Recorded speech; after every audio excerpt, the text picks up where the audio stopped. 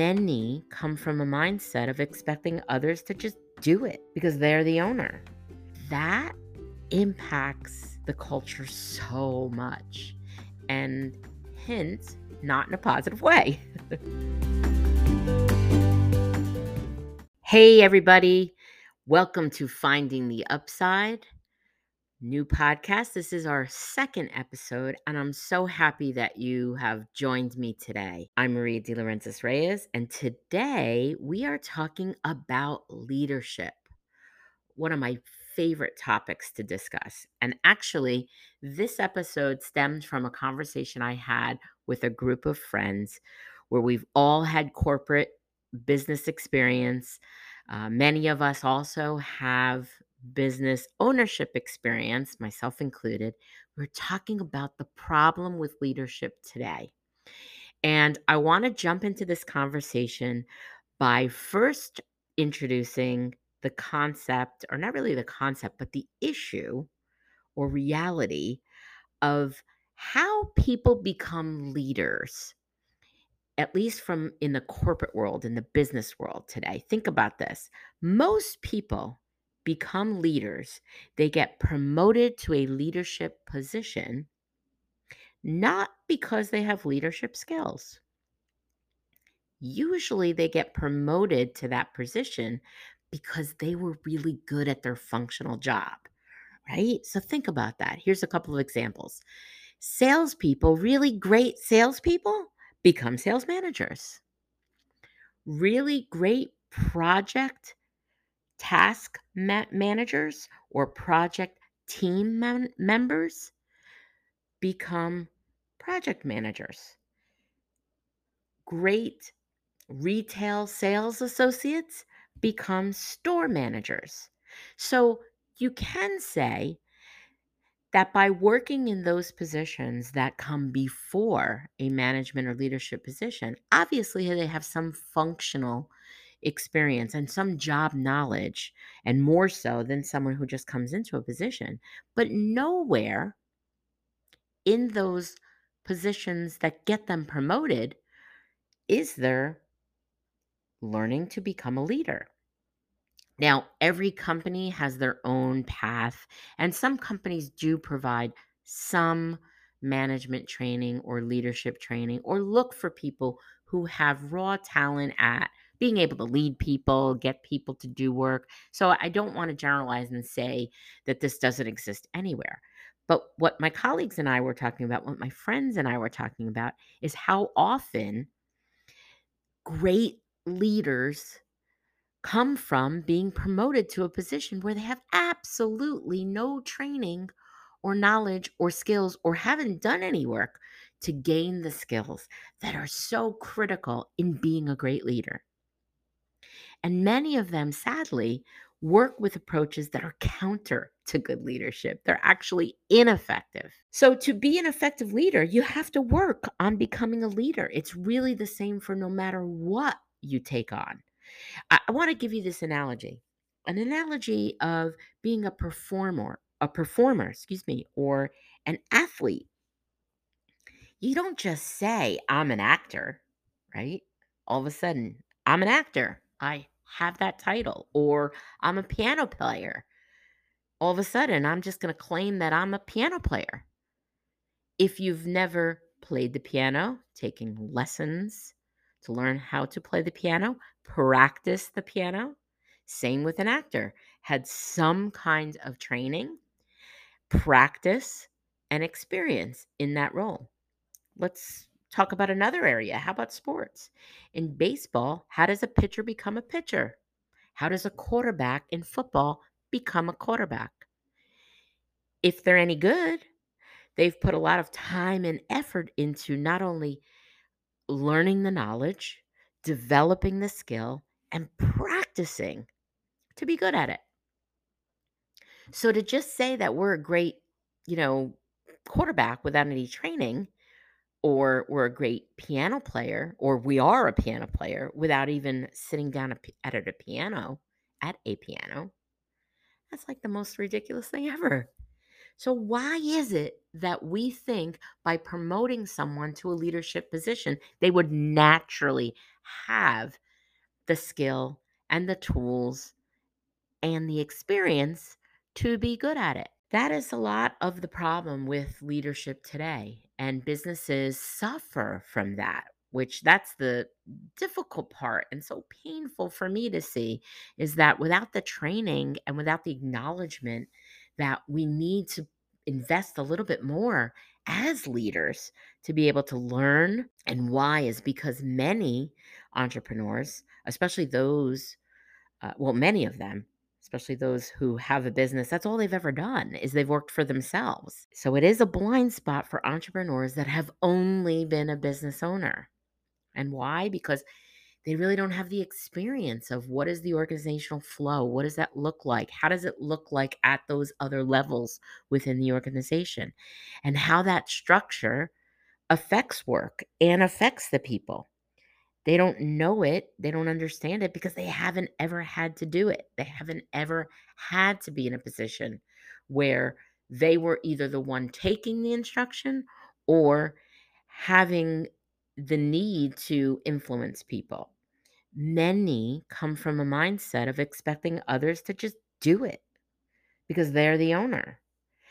That impacts the culture so much. And hint, not in a positive way. um, One of the books that one of my peer groups is reading right now is Trust and Inspire by Stephen Covey. And I love all the stuff that Stephen Covey talks about. But in this book, what I love is that he talks about principles of leadership like trust and what happens when trust is not there.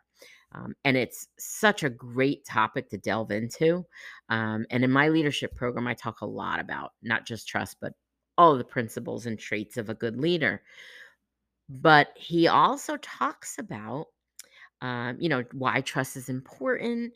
And he mentions something that we discuss in my leadership program about how many middle level managers or leaders are waiting for it to come from the top, that it should come from the top, great leadership.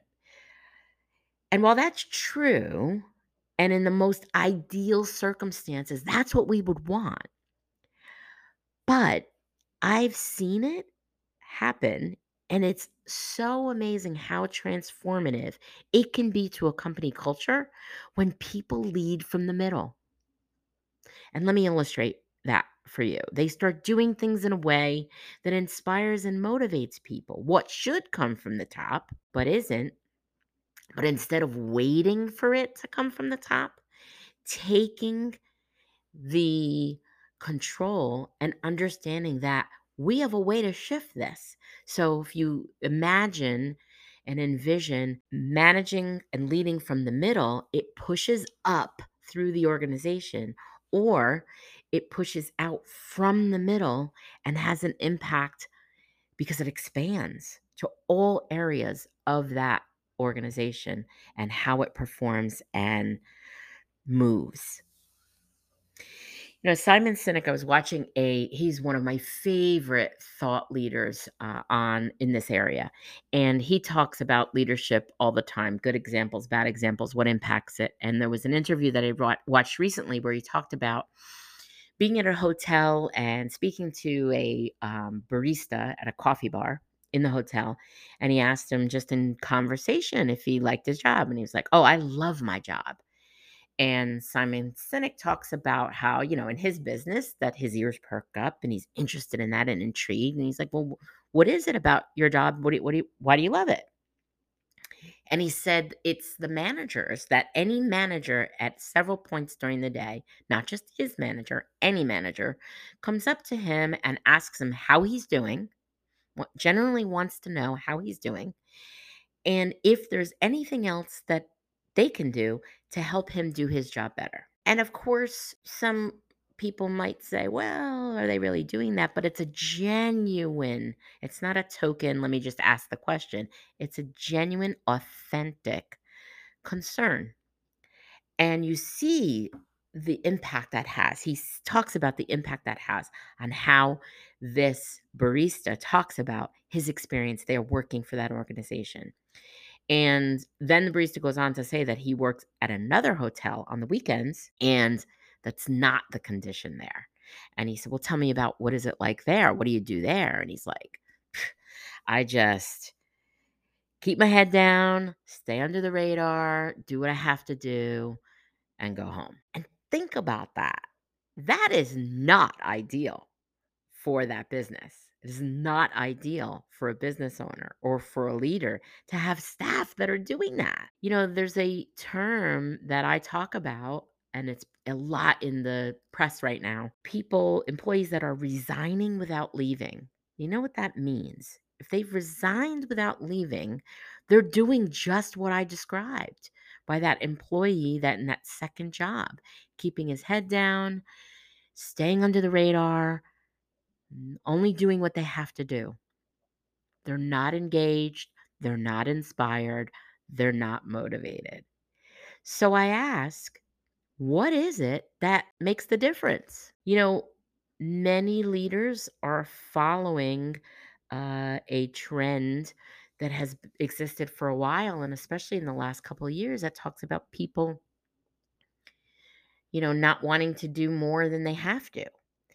And in my leadership program and my leadership training, in my experience, it really starts with the type of culture that is modeled and the type of leadership ability that the people who are driving the ship have to be able to inspire and engage those team members. So, if you're a business owner, how many of your staff are working where they've really resigned the position, but they haven't left? They still work there. Think about that and think about the negative impact that can have on your productivity and your profits. So, here's what I want to talk about to really wrap this up, because there's so much we can talk about with leadership. So, the secret is, there's so much that I want to share with you. And I actually encourage you to stay tuned on this topic, because I will definitely be having more episodes that will dive deep on leadership. And I'll talk more about what I teach in my leadership program on those episodes. But remember this, if I could leave you with one thing, this is where it starts. You are dealing with people. Yeah, people. And if you think about who they are, then you can start to understand how they might want to be motivated. And here's really the critical thing. Think about how you would want to be motivated, because many business owners or leaders are not putting themselves in that position. They're not crossing over to the other side of the table or walking in their shoes and understanding it from that perspective. If you think about anybody you worked for, that you worked really hard and you wanted to do way more than you were asked to do, think about the conditions that existed. Think about what it is that that leader did to empower you or motivate you to do more. A lot of people will get stuck in that, "Oh, yeah, well, it's just money." And money is important. And so I would encourage you to think about, if you're paying people, what is the wage that should be paid? And I don't want to make commentary on that, because that's different for all different industries. But let's face it, business has got away with paying wages that are not necessarily inspiring and motivating, and actually make it very difficult for a person to even keep that job. So, more to come on that. But how would you want to be motivated? You might get some insight on what you're doing that isn't motivating your team members. And it's really about holding the mirror up to yourself, that self reflection on how to do better. It's not to beat yourself up, because many of us as leaders, if you haven't had the training, you don't have the knowledge, you haven't practiced, and so therefore you don't have the experience at having those good outcomes. When I first started in management and leadership, I had to learn that. And much of it was some things that I learned along the way, some education that I took on my own, some that companies I worked for provided, with training that I was able to go to or they provided to be able to build those skills and knowledge. And I do that today for my clients and for their employees. But holding the mirror up and doing the self reflection on what am I doing and what is the result it's bringing. If you're not doing that, then you could be in a position where many leaders are, where they're doing the same thing that's not effective. And that's the definition of insanity. If you keep doing the same thing and it's not producing the result that you want, that's the definition of insanity. So let's not get caught up in well, they should do it because I'm paying them, because I promise you that doesn't work and that won't give you the best result. And it's a real aha and wake up call to realize that that doesn't work. And sadly, many business owners won't get that. Many don't want to get that. And they keep doing the same thing and then have the same outcomes and wonder why. For a long time, many leaders, a lot of my clients have needed to shake what I call corporate think. I talk a lot about this. Corporate think, it's that mentality that business has been pushing, and I'll say it, getting away with for years with this. They should do it because we're paying them. But things have turned. And if you aren't paying attention to that or you haven't, gotten the signals, it's time to abandon that if you haven't already and not get caught up in that. Because true leadership acknowledges that there is a better way, and responding to this with innovative modern principles about leadership will provide a much better outcome.